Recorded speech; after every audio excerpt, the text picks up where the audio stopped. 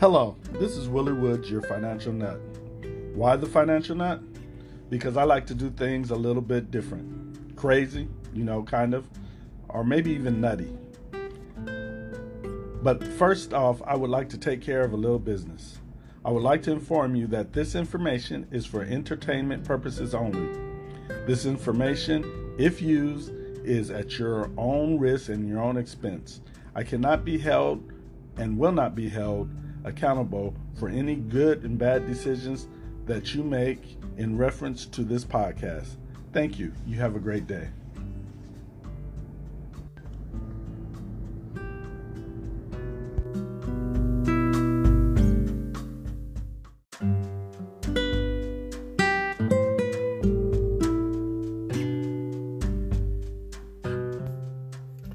Hello, this is Willie Woods, the Financial Nut, and I'm coming to you today with a question, I guess, that I've been pondering and thinking about on and on and on, and it finally got to a point where it just kind of hit me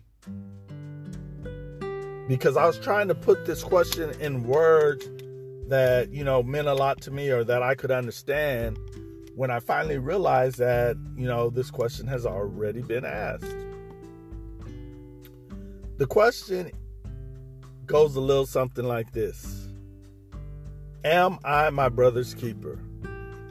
And I know what you're saying. No, you're not responsible for your brother. You're not responsible for everything that he does. But you are, in a way, responsible for your brother. I mean, if you're not, you should be. Now, saying that, I don't mean that it's your responsibility to make sure he does the things that he's supposed to do and get the things that he wants and stuff like that. I'm just telling you that as somebody's brother, you kind of look out for them. If you're doing well and you can help them do well, you teach them or show them what you're doing so they can do well. You're not selfish and say, oh, it's mine, I got mine, you get yours. No. As somebody's brother, if you got yours and you know how to get yours and they're willing to listen, you can teach them what you have learned so that they could get theirs and both of y'all can have it together. It's nothing like one person having and the other person having not. It caused strain between the relationship. And that's not really needed. But anyway, that was my question that I was pondering. Am I my brother's keeper? And I got to thinking about it. And I started wondering, what have I done to prove that I am my brother's keeper? And, I said, I make the podcast. And that teaches some people, a little bit about investing. I also said that,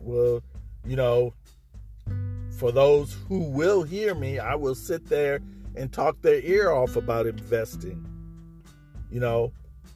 As a matter of fact, because I think investing is one of the greatest games ever created, I think everybody should be playing in it. Because you understand that if you're not playing in it, you're getting played by it. So if you're going to be in it anyway, you might as well be in it and playing it to win. So the question is, am I my brother's keeper? And I come to the conclusion that that's basically just asking me, what am I doing to help my brother, if he wants what I have, to get what I have? Am I teaching him what I have learned? Am I showing him the things that have been shown to me? Am I offering him the opportunities that I've been offered? what am I doing for my brother?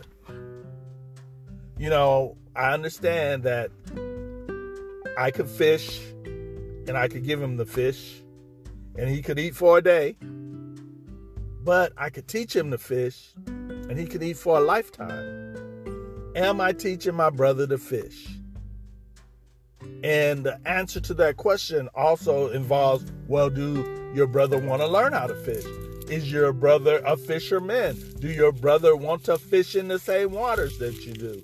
But if he does, am I impressing upon him enough to make him bring out in me the best training that I could give him? And if I'm falling short, then the answer is no. If I'm doing what I'm supposed to do, then the answer is yes. Now, I'm more than willing to try to teach people anything I learn about investing. Because like I said, I think investing is the best game ever created. And the reason I say it's a game is because, like in any game, you can win or you can lose. And like in any game, the goal is to win. And like in any game, the more practice you have, the better off you play. So it's a controllable game. You can control how you win or lose in investing. And I'm not just talking about stocks. I'm talking about housing. I'm talking about food. I'm talking about e-commerce, selling things. I'm talking about all that stuff. It's all basically the same game. It's just done with different pieces on the table. Houses are done with houses. Cars are done with cars. Food is done with food. Stocks are done with stocks. Money's done with money. It's all basically the same. So, when I ask myself, am I my brother's keeper? I'm asking myself, am I allowing everybody around me who I consider to be my brother the opportunity to know what I know? And if I'm not, I'm falling short. And that's what I'm saying to you. If you're not, you're falling short. If you're not teaching your children about money, finance, investing, you're falling short. If your children aren't teaching their little friends and little kids about it, they're falling short. Now, I know that's a heavy load to lay on anybody, but that's the world we live in. It used to be that you couldn't invest. It used to be that they used to have all these big brokerages with this big old thing of paperwork that you had to do, which I call the gatekeeper, because most people start doing the paperwork and they give up. If they got through the gate, they had these big old commissions, $39 each way. That's $78 before you even made your first investment. So you're down $78 before you really even start. And if you make a lot of investments, that's $78 a lot of times. And then all of a sudden came these other brokerages. They were a little smaller and stuff. The Scott Trades, the E-Trades, all those. And they brought the price down to about $7 or $8 a share. The big ones came down with them because they knew that if they didn't come down, they were going to lose a lot of their clientele. So they came down. And more people got in and started to investing. And, but it was still a commission. Still $7 to $10 each way. So, $14.20 versus $78 or whatever. But it opened the door to more investors. And then came along Robinhood and Stash and Webull and People and eToro and all these other different trading companies or investment companies. And they made their paperwork pretty easy. And they made their commissions zero.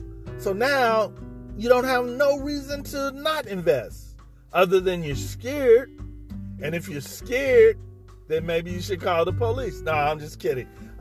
If you're scared, people are scared of stuff they don't understand. That just means you just don't understand it. So find somebody who can show you or teach you so you can understand. There are many great videos and podcasts and all kind of stuff that will show you and tell you about investing. Investing is not like it used to be, where it was just for the rich. You know why? Because you are rich. You just don't know it. And you just haven't taken the steps to claim your riches. So what I'm saying is, you are your brother's keeper. And as your brother's keepers, each one teach one. It's that simple. I'm not telling you to teach the world. I'm telling you to teach one. If you teach one of your children, if you teach one other person, just teach somebody.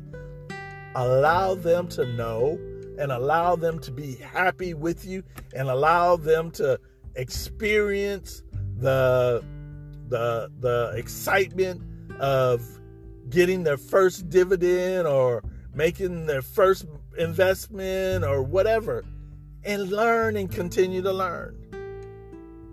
And after you learn, teach and continue to teach, because you are your brother's keeper.